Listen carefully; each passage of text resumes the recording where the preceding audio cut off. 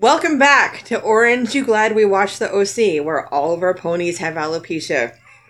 This is a podcast where we rewatch, or in one of our cases, watch for the first time, the seminal 2000s purveyor of teen boys having an unreasonable and convenient to the plot number of candles in the model home, the OC.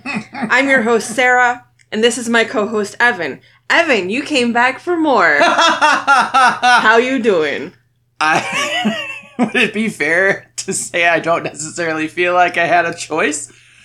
Kidding. I'm enjoying myself quite a lot. This has been a lot of fun so far. I'm curious to see where the hell this series goes because, Jesus, I thought it started at like an 11 and then it somehow ramped up from there. Mm-hmm.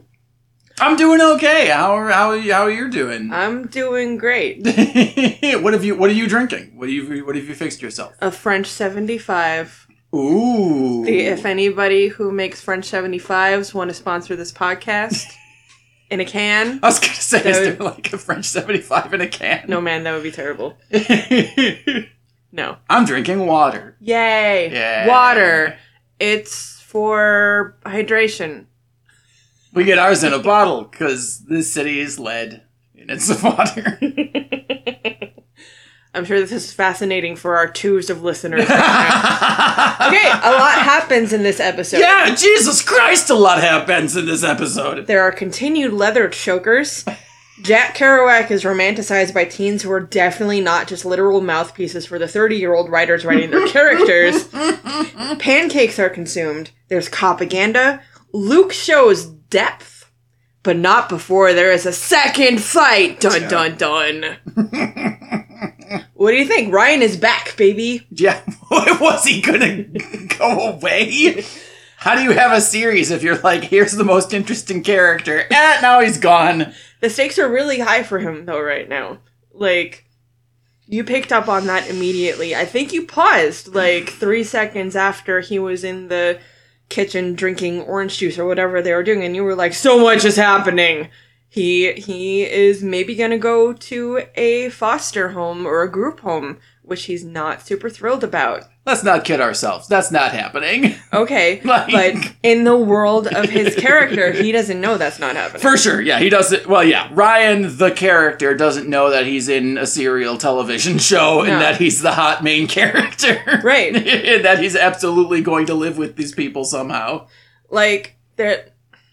Did you ever watch Party of Five? No, but I'm familiar with it tangentially. I have no memory of Party of Five, although I watched, that's a different podcast. I think they were going to go to a foster home at one point, but they never did. But I don't know how you make a teen soap opera about being in a foster home sexy. So no, they wouldn't have put him in a foster home. Yeah, you're correct. I feel like if they were going to put him in a foster home, that would have been introduced in episode 1. Mm-hmm. And the multi-million-dollar mansion with hot neighbor would not have been introduced in episode 1. No, yeah. No. I feel like that would be bad storytelling. What we do have is a very stupid idea to get him to not go to a foster home, which is... Oh my god. So, yeah, let's talk about Seth. Mm-hmm. Let's talk about Seth a little bit. And also, let's talk about kind of how exhausting Seth's blindness to his own privilege is.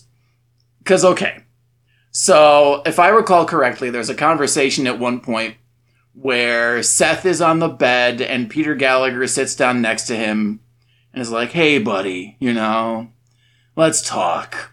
And Seth is like, God, Dad, I live with these troglodytes all day and I meet the first cool person and then you kick him out of the house.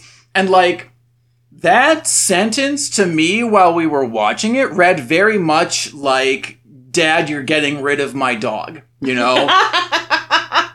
Like, Dad, I really liked this iguana, and Mom says I can't keep him, so you're selling him. Like, that sucks for me because I'm not popular, and I'm not sexy, and this cool iguana was the only chance I was gonna have of Summer ever paying attention to me. That's what it kind of felt like, you know?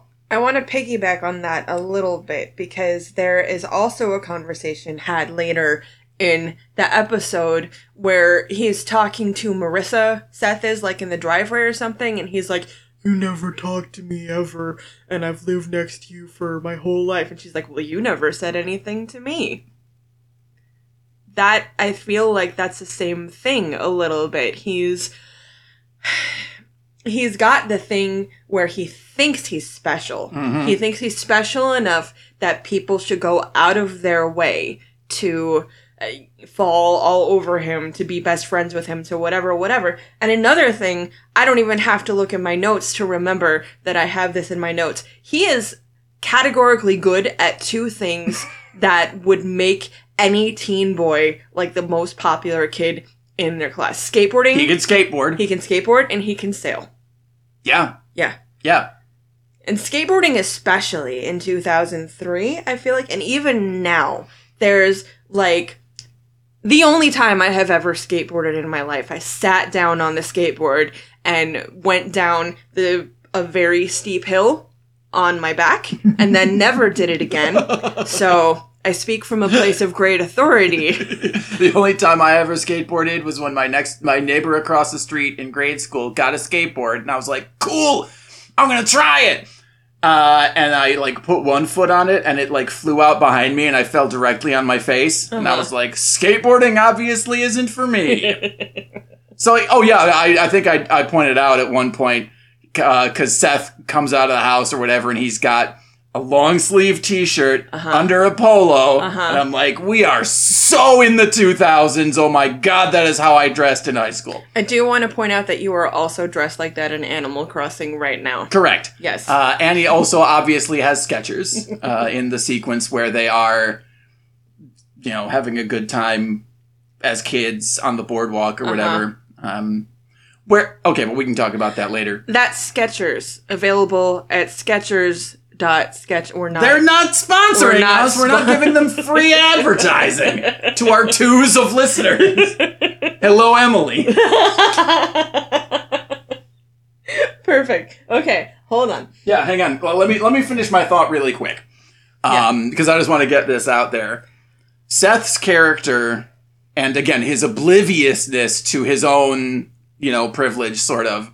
Because, and this will actually dovetail into their terrible idea, where, he's talking with Ryan, and Ryan's like, well, guess I'm fucked. Guess there's really nothing I can do. But, Ryan has resigned himself to this because he understands what his life is like, Ryan is like, I'm the kind of kid that gets put in foster care. That's just what happens. That's what happens to people like me, right? And there's also the part, I think, in a different spot, but he's like, I'll go out and get a job, and the rest of them are like, a job? Yeah, oh God, right? What's a job? They're a what? What is that? A what? You're what? Right, yeah, they have no concept for how his life and his circumstances and his opportunities are so much different than theirs. So he's like, yeah, well, it sucks. I guess I'll be in the system. And then he starts running away, right? And Seth just happens perfectly to be like, oh, you want to play PlayStation? Whoa, dude, are you leaving? This family has a really magical power to come upon one another when they're about to do something, right? Like it happens later when Seth is going to sneak out and help Ryan, and Sandy just happens to be like, well, son, let's have a face-to-face right now. And it's read as it's supposed to be late at night, and yet Sandy is somehow surprised that Seth is in bed. I'm like, what are you doing in bed? Why aren't you PlayStationing? I don't know. Anyway, so Seth's terrible idea occurs to him because, again, it feels to me like he does not consider Ryan like a real human being, with real emotions. And it still seems to me that Seth is like, oh, here's this cool toy that I can keep around and hopefully it'll give me social cachet with the girls I like. He's a manic pixie dream Ryan. Yeah, a little bit. Little bit. He's a guy who is going to, per Seth, make Seth discover who Seth is. Or at least open doors socially for Seth to get into. Correct. That he would not have access to without his Ryan keycard. So since this is the dumping on Seth episode, apparently, which I had no radar for this kind of thing when I first watched this show. I absolutely did not. I was like, oh, he has curly hair, and he's also disaffected, and he's dreamy. No, he is bringing everything on himself right now. Oh, totally. The case in point. I listen to the same music as Marissa Cooper. Marissa Cooper? Marissa Cooper? Yeah, he's like, oh my god, just kill me. What? Seth is a dick. Oh yeah, here, we didn't even talk about what his plan was. Okay, but we'll get back to that in a second, because I really want to talk about how Yeah, who says that out loud to themselves? Marissa's like, I also like punk music. And then she lists some actual punk bands that aren't Avril Lavigne. And fucking Seth is like, oh my god, I listen to the same music as Marissa. Blah, blah, blah. Yeah, Seth is a child in this episode. He's a whiny, self-involved little child. Gatekeeping music from teen girls who don't look like they should be able to enjoy the Cramps has been a national teen and adult and probably infant cis male pastime since the Big Fucking Bang. This is communicating that dudes should keep doing that. It is putting it on a television show, and whether or not we're Team Seth or Team Ryan or whatever, the viewer's supposed to be like, ugh, she has low-rise pants, she doesn't know about anything. She uses Kiehl's cucumber toner. Oh god, she uses toilet paper? Who does that? About your Big Bang thing, I really love the idea of like heavy metals or like tiny atoms. They're like, oh god, you only like this band because they're popular. You're only creating these isotopes because you saw other people create isotopes. It fucking happened. Prove it didn't. Prove it didn't. You're only a carbon-based life form because I did it first. Isotopes, come on the pod. At least Ryan is honest and says that he doesn't really listen to music. Mm-hmm. Fucking Team Ryan. Yeah, we are still 100% Team Ryan. Uh-huh. Ryan is honest to a fault, except when he doesn't tell people that their boyfriends are cheating on them. But I guess that's a lie by omission. Yeah. So, yeah. Are we going by Thomas Aquinas, or like, yeah, what are we basing our morality off of? Let's get back to the terrible idea. You wanted to talk about the terrible idea. Let's talk about it. Let's break it down. So. Okay. Ryan is in the boathouse, and he's like, he can't sleep. He's restless because he's like, I don't want to go to a fucking foster home. Because what Sandy said, he was like, don't worry, I tried to get you into one of the ones that has the fewest shootings or something like that. No, the fewest kids. The fewest kids. Oh, yeah. He's like, there have been the fewest... There were like two other people. The fewest circumstances of mysterious deaths in this one, so I tried to get you in a good place there, Ryan. No, I feel like you're embellishing a little bit, Syphilis hasn't broken out yet in this one, Ryan. Oh, for God's fewest sake. Cases of dysentery in this one, Ryan. Anyway, so Ryan's like, thanks, Sandy. Thanks for trying. Although, again, I do think Seth makes a good point. When at some point he's like, why are we not all addressing the fact that, like, we have so much fucking room in this house? Like, Seth makes that one good point where he's like, this is ridiculous. We're putting him into foster care when we have an entire empty pool house and, like, way more resources than we actually need. But anyway, so Ryan's restless. He's like, I don't want to go to foster care. I'm going to run away because that's the best thing I can do. Seth comes upon him and is like, where are you going? And he's like, I don't know if I can know. I guess I get a job. You know, I'll go to some country where they don't have extradition with the United States or something like that. But he does say I'll go to Mexico or something, doesn't he? They say that he's gone to Mexico. When the cops are looking for him. Yeah. So then Seth is like, wait a second. I've got an idea. And of course, we've already established in the beginning of the show that Kirsten has this model home. She literally has, it's Chekhov's model home in their fucking kitchen.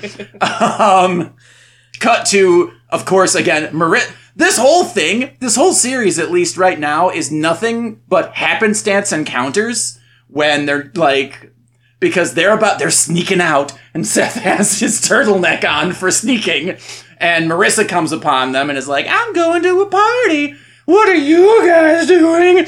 And literally all they have to say is nothing and leave if they want to. But she does make a good point that they have a bicycle and a skateboard, and they're going to go all the way down to wherever it's apparently very far away where the model home is, because it takes them a while to get there by Marissa's car. The model home is also, the existence of it is set up by, they're carrying on the proud tradition of making a phone call to adults to each other, and no one says goodbye when they hang up. Because we're bouncing all over the place here, but that's fine. Because we're also setting up Jimmy doesn't have any money. Yeah, we alluded to it with the securities fraud in episode 1. Yeah. Which you mentioned. Right? Oh, yeah, there's the very telling phone call between... Oh, no, Kirsten and Jimmy's phone call happens later. Yeah. Anyway, so Marissa's like, well, I'll drive you guys because skateboarding and biking there is a stupid idea. And then they go to the model home, and Seth is like, this is where you'll stay, in an unfinished model home that's literally a construction site. Isn't that cool? Which to me, again, reveals further how Seth does not consider Ryan a real person. Because they don't think to take anything for him to be comfortable or safe in the middle of this fucking construction zone. The thing that Seth thinks to bring is a putt-putt fucking golf thing. So thanks, Seth, and he puts it right in the fucking living room where Ryan is going to be sleeping. Golf is on the hierarchy of needs.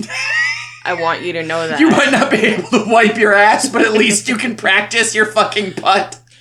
I mean, yes, there is a degree of dehumanization going on with this relationship. I think I had never really picked up on that until you started talking about it. But also, we have to keep in mind that we are adults looking at this, and Adam Brody is 24 or whatever, but he's playing a teen. They are all teens. Teens' brains are not finished. So it is entirely plausible that teens would look at this as like some kind of romantic whatever, and think that it was an appropriate thing to do. But also, Adam Brody, Seth, thank you. Seth thinks he's a little toy. To quote Sandy from episode 1, you gotta have a plan! You gotta have a plan. You gotta have a plan! And obviously Seth did not think this further than the first few minutes of Ryan being there. Yeah. They brought nothing for him to sleep. I mean, and then beyond just having literally no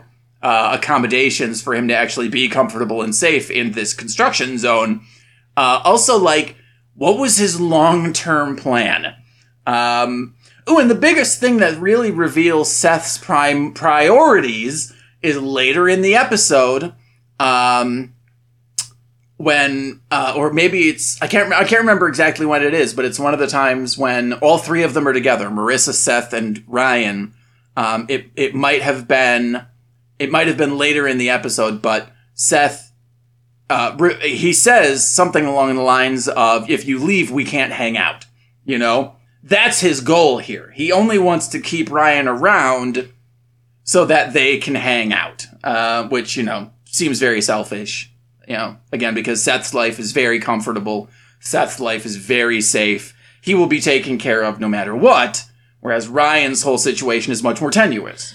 You can interpret it that way, but I feel like it's not a very generous interpretation, which is fine because this is the shitting on Seth episode, but also, I do want to kind of bring up that Ryan also seems to be benefiting from this relationship in whatever degree it is, but he keeps seeking Seth out. You know, it's for sure. He doesn't. I don't think we're meant to believe that he has a robust, found family, social circle kind of thing back in Chino, and this is a person who is expressing interest in him, regardless of what the end of the interest is, and these people genuinely seem to care about him in whatever fucked up way they're caring about him. They could have just said, sorry, dude, go to the foster home, but they didn't. This is a twisted way of showing affection. And actually, you also kind of just made me consider something else. Ryan. So Seth is using Ryan to a degree for social cachet, right? Ryan is absolutely using Seth a little bit to a certain degree for access to Marissa. Obviously for, a stopgap to him going into the foster system, So there is some mutual benefit. I would not call them friends yet. Like Sandy at one point when Seth knows full well where Ryan is, but is lying to the authorities and to everybody to try and protect Ryan. When Sandy is like, you gotta help me look for him. He's your friend. I was like, they're not really friends, like they've known each other. Like we're supposed to believe that after episode 1, Ryan has been at the house at least for like a day or two, right? While Sandy pursued getting him into the system, right? Enough for them to do a graduate homage in the opening scene together in the pool. Oh my god, I never even made that connection. I just made it right now. Good job. Do you know what your Evan's homework is between now and the next episode? Watch Rebel Without a Cause again. Okay. Because that's one of the first things talking about parallels that I picked up on. Because there's the whole Sal Mineo, James Dean, Natalie Wood. They find an abandoned house. They get into trouble, blah, blah, blah. I think this is trying to kind of call that to mind. Teen threesome. Teen found family. Yeah, that's better. Because everybody to a certain degree, Marissa is fully checked out of her own life. For sure, yeah. She is not going to parties. She's avoiding Luke. I don't think she's even gonna care if and when she finds out he's been cheating with the nameless blonde girl. Does she have a name? The one on the beach? I don't think so, no. Okay. Nameless blonde girl. I don't think she's gonna care. Yeah. It has to be seen. Okay, what were we talking about? Oh, yeah. We were talking about how dumb the decision was to put him in the mobile home, but I think we covered that. So bad. It was very bad. Model home. Model home. Yeah. Thank you. Also, that model home is fucking huge. Jesus Christ. Yeah. Just the largesse of it all, I was like... this is my other chip on my shoulder for Seth, which I absolutely need to admit, is eat the rich, Like, he's this kid that has everything he could ever want, and I'm like, oh, you are my class enemy. So I'll try and get over that as we move on. You don't have to. You don't have to. You're very anti-Seth right now. Seth the shitting on Seth fuck off. Shit. Okay. Let's pivot to the adults for a second and what's going on in their little world. Jimmy continues to be broke and a scrub, which we already covered a little bit. Borrows $100K from Kristen, which seems to be nothing to her. Right? She's like, I'll call the bank. And I'm like, must be nice! First of all, just to point out, this is $158,000, $856.52 in today's money. And... let's talk about the multiplicity of ways this is being set up to bite both of them in the ass in the future. It is already biting Jimmy in the ass a little bit because his daughter overhears that they are poor. They are poors, and he is borrowing money, and he is lying to her, which is the ultimate teen sin. We can tell each other anything, honey. Can we? Okay, let's really quick. What's Marissa's mom's name? Marissa's mom's name is Julie. Okay, can we focus briefly on how Julie is obviously just using Jimmy for his money? Like, oh my god, she doesn't give a single shit about the fact that she walks in on him in his office. He looks like a man who's being hunted by the mafia. Like, he is fucking sweating. He's in his fucking pajamas. He's got mounds of paper in front of him. He's like, oh, honey, I don't know. I really want to talk to you about... And she's like, You know I don't like talking. I do, however, need money. Our daughter needs this pony. Write me the check for this pony. And he's like, honey, I'd really like to talk to you. And he's like, nope.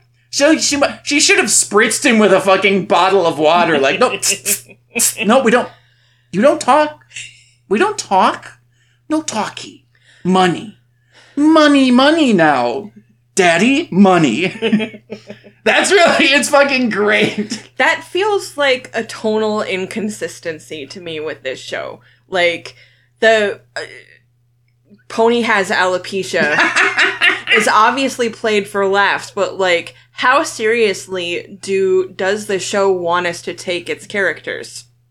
Because Julie, at this point, she could develop dimension later. I genuinely do not remember. But she's like the comic relief right now. But this situation is also supposed to be very serious. Mm-hmm. Yeah, it's obviously, Jimmy is scared. Well, they're being visited by the fucking FBI. Or not the FBI. What Securities and Exchange. There we go. Yeah. Like they're in the process of being investigated, right? By the federal government.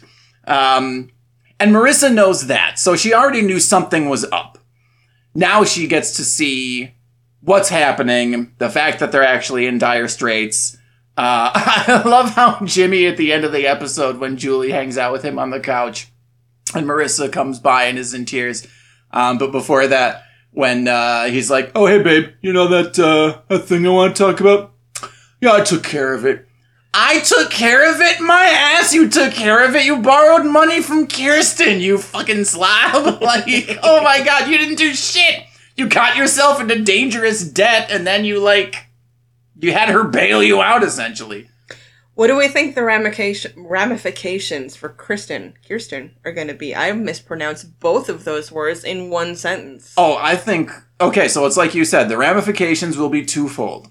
When it comes out, when Julie finally learns that, Jimmy has been mishandling money, making bad bets, whatever it is that's put them into this situation. He is, as the French say, unpoor. When Julie finds out, she might just, divorce him. Who knows? But she will absolutely not be happy. That will be a circumstance where perhaps Julie's character will get growth. And this is a show where, and we'll talk about this, characters that I didn't expect to have moments of growth have been given moments of growth. And it's only episode 2, but we'll get to that. I'm sure you have questions about it. So that's going to happen in Jimmy's family.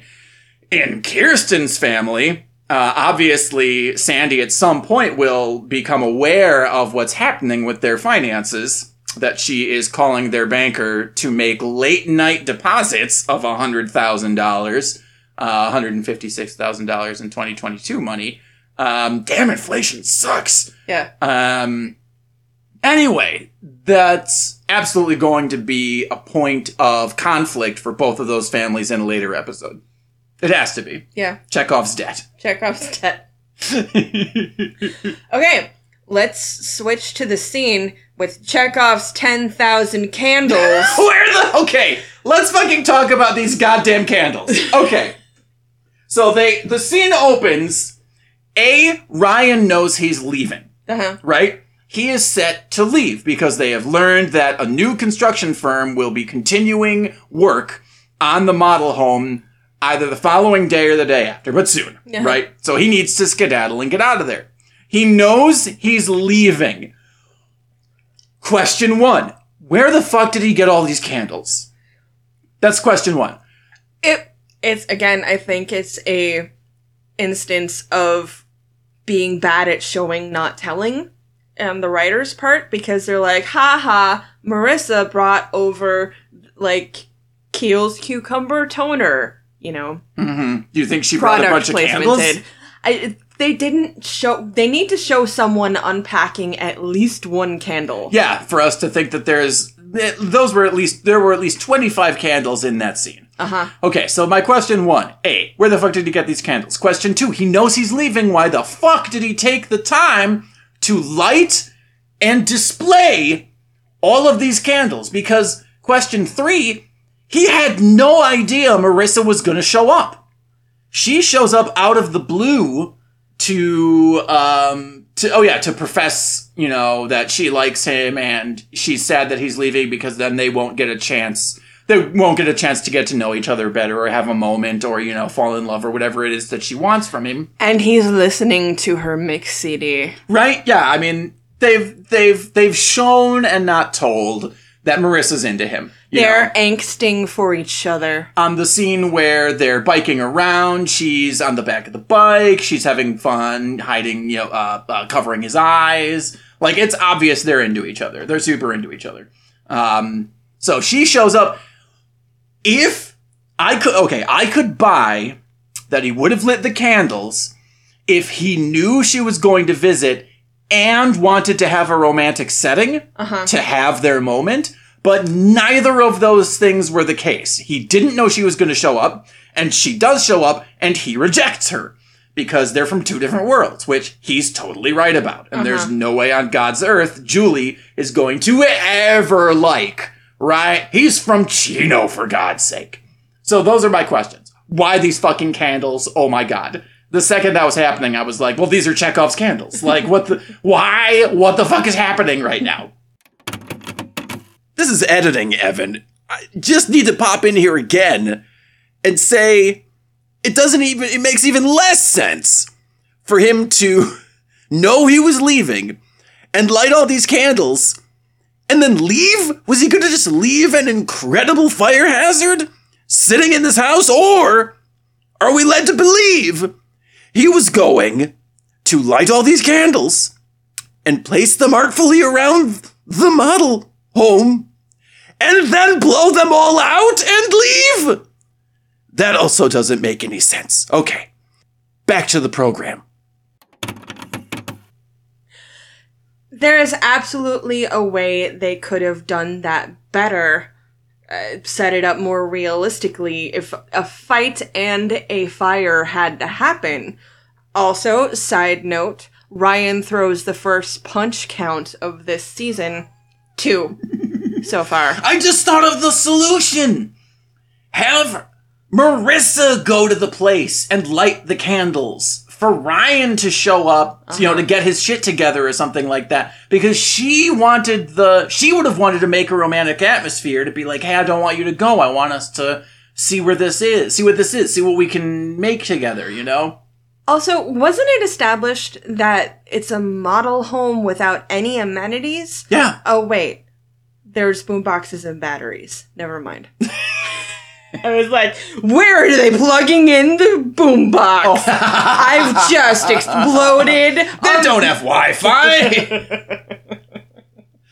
Mix CD. No, I cannot fault them for that. Also, this is the first time where they're platforming a specific song by a specific artist. Jeff Buckley. Rufus Wainwright. Oh. Was it the Jeff Buckley version of Oh my that God. song? Oh my God. I have taught you nothing. Yes, it was the Jeff Buckley version. Of Secret Chord. Hallelujah. Yeah. Yes. God, that was overplayed back in the 2000s. Uh-huh. And the mix CD, I think this is... They did play a Rufus Wainwright song, though, at the beginning. Though. Yes. His California song. California. He also does a cover of Hallelujah, though. Yes. I only know these things because you've played them for me. Sorry, I keep interrupting you. Yes. What? I'm sorry, I distracted you from your question. Okay, it's fine. Oh, they're platforming music. They're platforming music. They are kind of inching towards the musical force that they are going to eventually become in the culture. And this isn't even spoiling anything for you, but I won't tell you how big it becomes until we get there. All right. But the very prominently displayed label on the mix CD that says the model home mixes or songs or whatever. She's got a color printer. She's got a color printer. Jimmy's got to pay for that color printer. Color printers were not cheap in the 2000s. Colored ink does not grow on trees. Yeah, God, no. Okay, the Looks fight. like that might have been a laser jet. Yeah, okay, so fight. We all saw it coming because Marissa shows up to... Is Summer only throws parties. That's the only thing I know about Summer so far, is that she likes getting wasted. She hates Seth. And she throws parties. She hates Ryan. She has no opinion on Seth at this point. She dislikes the fact that Ryan is from Chino. Yeah. But she also, somebody says, like, Seth Cohen, and she's like, ugh. No, she said who. She's like, ugh. Ugh. No, that's not what happened. Anyway, so Marissa goes briefly to Summer's party, and Luke is like, if I ever see that kid again, I'm gonna beat his ass. Gonna beat his ass down, is what Luke says. And Marissa's like, I can't even be here right now. I can't even be here right now. And she leaves, and Luke is like, babe, what's up? Where are you going? And she's like, you don't even know him. You know nothing about him. And she leaves, and Summer makes this little face that's like, he's like, deal with your woman. Yes. Is basically what Summer says. Mm-hmm. Summer doesn't, this is the other thing. Summer doesn't even seem to like Marissa that much. Like, she just wants her there to have her there. I don't know. It's weird. Anyway, so Luke and his boys follow Marissa. She goes to have her moment with Seth. I guess they couldn't have had her, they couldn't have had her light the candles because it wouldn't make sense in the timeline. But anyway, she's like, ooh, you lit candles. Are we gonna bone down? And Ryan's like, no. I'm from the wrong side of the tracks, pony boy. And she's like, I hate you, and runs away crying. And she leaves, and we see, right before the commercial break, Luke pulls up in his monster truck, which Ryan should have heard coming from like 2 miles away. I'm assuming that thing sounds like a fucking chainsaw. But also, the model home is a giant cavern. That's true. So yes, the fight. Ryan hears some people coming up the stairs, and he's like, hey Seth, I'm almost ready, and then we're gonna go. And then Luke comes in, he's like, you're not going anywhere, pretty boy. And Ryan's like, you got something to say to me? You say it with your fists. And Luke's like, let's dance with our mouths. And they should kiss, but they don't. Nah. But they do fight. And it's super unfair because Luke has 2 other guys with him. Was it 2 or 3? I don't remember. It's at least 2 other guys, his buddies. They fight. Of course, they knock over a bunch of candles. Nobody thinks to go, hey guys, there's a bunch of candles here. Let's go outside and fight in a place where we're not going to burn this building down. They're passionate teens. They don't have time to make rational decisions. And like, oh god, that makes Luke feel even worse because he walks in and he's like, oh my god, they obviously, like, something romantic was happening here. That's the only reason you would light this many candles. Which is the same thing the audience is thinking is, why did you light all these candles? Anyway, they fight, starts a fire, and this is where Luke, to my surprise, gets a little bit of character development. I was shocked. I thought he was just going to be the bully character the entire time, and he's not. He sees Ryan on the ground, not breathing. You know, you can see him, he's running down the stairs, and he's struggling with himself. He's like, oh, I did say to his face that I was going to kill him, but it turns out murder isn't cool. So then he goes and he grabs him and he drags his body down and he does the fireman's carry and he gets him outside.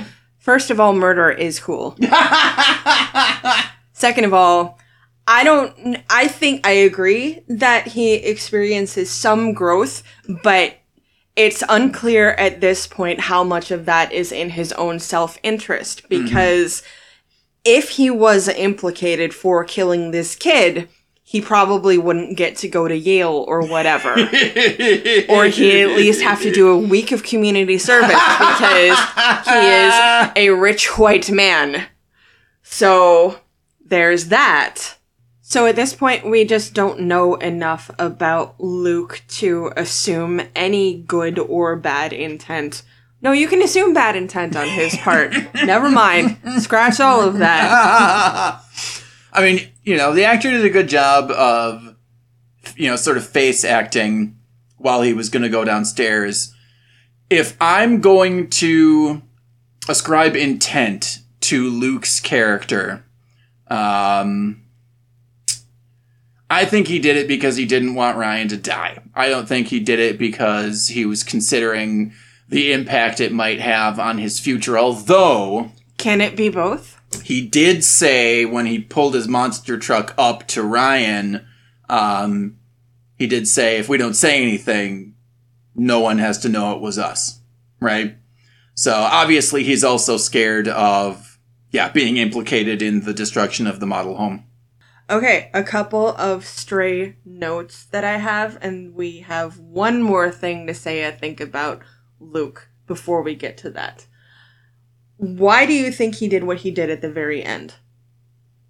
Oh, why he took Ryan to... No. When everyone was the very everyone was in the driveway. It was an accident. Uh-huh. There we go. Yeah, So if Luke was the villain of the first episode, I don't necessarily think he's the villain of the second. I know that's a question that we'll answer later. Mm-hmm. But, because Ryan asks him to give him a ride to the house, to Sandy's house, gets out of the car, the cops are there, the cops are like, "Are you Ryan? What's his last name? The Atwood. Ryan Atwood. Are you Ryan Atwood?" And he's like, "Yeah. We've got to ask you some questions." So he gets, his hands behind it. I like how Ryan is like, "Well, you're going to handcuff me." So he puts his hands behind his back, like, "I've been here before." But then Luke, who did not have to, says it was an accident. Yeah, and the cop's like, "You were there? Yeah, then we've got questions for you too." Also, credit to Sandy for being like, "Don't either of you idiots say a damn thing." This is important. Never talk to the cops. ACAB. Never, ever talk to the fucking police. Ever, ever, ever. ACAB. And I'm glad that Sandy said that as Mr. Atwood's attorney. Yes. So please do not ask him any questions without me present. So why did Luke do that? That, I think, we'll have to discover later on, probably next episode. But probably in the next episode. And probably, to me, it shows that he's not the monster that I made him out to be. He's not the one-dimensional, bully character that you would see if this was like a movie or something. They're kind of stuttering towards fully dimensional characters. Which is a shock. A little bit of a shock to me. I honestly thought Luke was just going to be around long enough to be Marissa's boyfriend until she dumps him to start dating Ryan. That was my guess. Yeah. But he wouldn't have his face associated with the actor's name in the credits if he wasn't going to be more of an actually developed character. So true. It's interesting. Yeah. I have written down, "Got your Mac on" is something someone said in reference to teen makeouts. Yes! Never put period slang in your teen soap opera unless you want people to make fun of it on their podcast 20 years later. Right, yeah. It's like we were driving around the other day listening to Lil' Kim, and she says at the end 2003, and we're like, Ryan's like, "How long you guys been together?" And she's like, "I don't know." And Seth's like, "I know. It was when you were macking at each other in Blarby Blarb Blarb's bat mitzvah," or whatever he said. Yeah.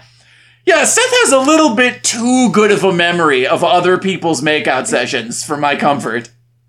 Fuck Seth. We're here. This is where we are now.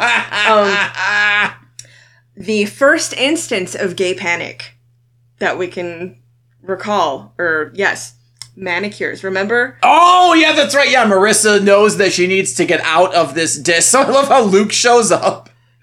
Julie gives him breakfast. He's like, "Oh, hey, babe. Yeah, I thought we could..." He offers what to me sounds like a lovely day. Going on the boat. He's like doing some water skiing, get some lunch. I'm like, oh my God, go with Luke. That sounds great. But that's probably her every other day. That's for sure. Yeah.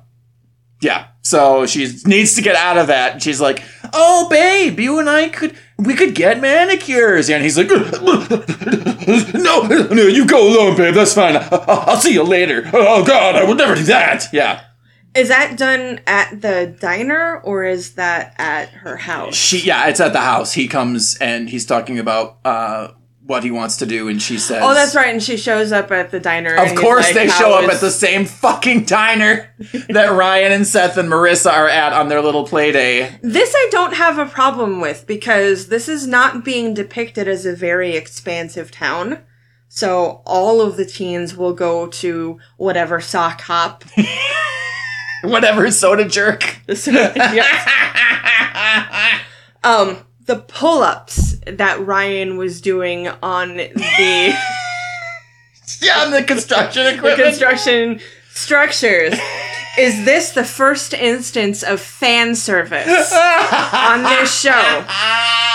And if it is not, we are being led by our teeth to Team Ryan at this point.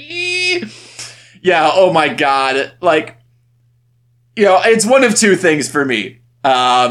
He's getting ready for prison. You know, he's gonna have to be able to fight. Or it's just, yeah, look at this 25-year-old man's arms that no high school person actually has. We need to pay respect to the line, you know what I like about rich kids? Nothing. Nothing. Smack. Yeah, he shoots first every single encounter, and I goddamn love it. For someone who is on the edge of multiple foster homes at every point in his life, he really enjoys getting into fights first. He really does. And I don't understand this. He's just on a hair trigger. But the other thing is, I think every single time, except for the fight at the end where he's alone, he does it in defense of someone else.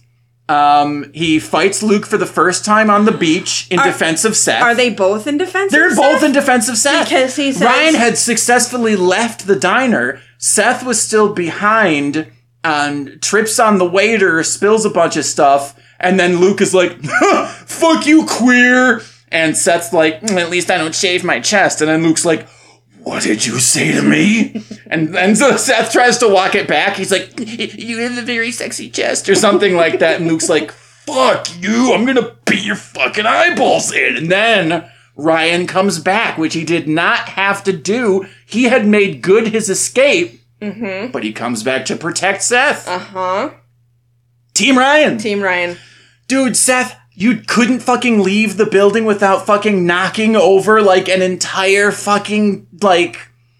He knocked over, like, a wedding cake. Like, this was like some Marx Brothers fucking, like, oops, I fell down a flight of stairs and knocked over an entire chifforobe of glass marbles. And now I'm in a piano head first. Whoopsie daisy. Fucking Seth. But if he hadn't done all that, we wouldn't have gotten that line. We wouldn't have... Know what I like about rich kids? Nothing. Is there a shirt? I should make a shirt. You should make a shirt. That'll be merch for the pod. There's no merch for the pod. Don't go look for merch for the pod because it doesn't exist. Okay, episode MVP. Oh my god. Episode MVP. Okay, let me kind of break down everyone's sort of key moments here. Jimmy is in trouble financially and gets help from Kirsten. Kirsten helps Jimmy. Also, it's sort of alluded to that they have history, like from their high school days. Uh-huh. And that this isn't the first time this has happened. It is not alluded to. It is very openly spoken of in text. A conversation. It's not subtext. Yeah. So I don't think it's Jimmy for me because he's a loser. I don't think it's Kirsten for me because she's like, I don't want this kid in my house anymore. When he obviously isn't a threat and he needs somewhere to go. And they have a lot of room that they could easily be using to give this kid a home. So it's not Kirsten. Also, boys need to be boys more. Adam Brody needs him to get into more fights. I don't think it's Sandy, primarily because when Sandy goes to look for Ryan, the only thing he does is kind of drive around the city. Uh-huh. It's like, Sandy. So as they're driving and he's got Seth in the passenger seat, he's like, he could be anywhere. And I'm like, yeah, he's probably not walking along the highway. Like, maybe you should look somewhere that a kid would go and not like the interstate. I don't know. He was thumbing for a ride at one point. It's plausible. He was ready to hitchhike. Sandy's a goof in this episode. I Yes. don't think Sandy's the MVP. Marissa, really, the only agency that she has in this episode is she cries, she gets mad at Luke and walks out. She tries to have a moment with Ryan, but then she doesn't accept his very acceptable response, and she takes his whole "we're from two worlds" as like an offense, which to me really feels like affluenza, right? She's like, "We're not so different, you and me." It's like, Marissa, you're very, very different. We both bleed red. But we both like the Cramps. No, he doesn't like the Cramps. Seth likes the Cramps. Oh, I'm sorry. That's right. He doesn't like music. Ryan doesn't know shit about music. I apologize. Yeah, so I don't think it's her. It's certainly not Seth. Seth can go to hell. Seth could fall down a flight of stairs and twist both ankles for all I care. I hate to say it, it leaves us with either Ryan or Julie, and Julie just cares about, like, her horse, so I think we gotta go with Ryan. MVP, Ryan. Yeah. Yeah, I was thinking maybe Luke, but no, he spends most of the episode being an asshole, and has, like, a tiny redemption arc at the end. No, MVP is Ryan. Yeah, Team Ryan. Team Ryan. I'm gonna say it's Summer, because she's not in any of this shit. She has the good sense to drink her vodka and stay at the... She's just getting sloppy and living her best life. That's what she's doing. Girl bossing and gatekeeping. Descending escaliers like she does. Yes. Wearing Poochie. I bet her pony doesn't have alopecia. Yeah, no, her pony is fine. Her pony is great. Alright, episode villain. Episode villain. So yeah, like I said, it was Luke last time. I'm gonna say episode villain is Jimmy. Jimmy's not taking accountability for his actions. He tried to talk to Julie about it. He didn't try real hard though. You know, when she was like, "I don't want to listen to it." He could have been like, "No, this is really serious. We're in some pretty hairy financial, debt here. Shit's pretty bad, and we need to seriously discuss this because we have a child, and we have responsibilities." They have 2 children. Who's the other one? The one with the pony. Oh, that's right. Yeah, they'd be like, "Okay, yeah, we've got children together. This is a serious Do conversation." I know her name? No. We'll just call her Pony Boy for now. Be like, this is a serious conversation that we should be having. So Jimmy could have tried a little harder there to actually be accountable for what he's done and the potential risks he's put his family in. And then it's fine to ask for help. It is absolutely fine to ask for help. There's nothing with that. If they try to do some bullshit emasculation thing where they're like, "You're not a real man because you can't take care of your shit and you gotta get help from a lady," or something like that, it's unfair that I did a southern accent. But it's fine to ask for help. I'm glad that he did that instead of, like, getting both of his kneecaps broken by the Securities Exchange Commission or whatever. However, he should abso-fucking-lutely not have been like, "Oh, don't worry about it, babe. I took care of it." Like, that's a little bit of bullshit. So I think, yeah, episode villain for me, 100% Jimmy. Here's my question. And I don't have an answer to this, which is why I'm asking it. Okay. Isn't Securities and Exchanges like the thing that got Martha Stewart into trouble? Like, how is $100K going to fix whatever is happening with him? That's a good question. Maybe we'll find out later. Is it Schrodinger's 100K? There you go. Yeah, Schrodinger's 100K. It's inside the box and outside And the box. outside of the box, yeah. It's in his account and not in his account. Okay, I think that we've covered Who's everything. the villain for you? Who's the villain for you? Oh, the villain for me. You gotta pick a villain. You can't be Summer. Fuck Seth. Seth is the villain. Yeah, okay. Yeah, that checks out. That checks out. That's a pretty good one. All day. Yeah. I'm gonna still stay on Jimmy as mine, but Seth is my runner-up villain. For sure. Yeah. Dad, I want to keep my cool iguana. Don't euthanize him. And that's the mental image we're going to leave you with, listeners. Sandy just drowning an iguana in a sack in a river. That's not even humane. That's not euthanization. Iguana's from like a troubled home. Oh my god. The iguana stole a car. We're done here. California, Sarah. California, Evan. You just listened to Orange You Glad We Watched the OC, recorded in Guest Bedroom Studios. Hosted by Sarah and Evan. Original concept and questions by Sarah. Recorded by Evan. Edited by Evan. Uploaded by Sarah. Please give us as many stars as the platform you're listening to this on will allow you to give us. Copyright 2022.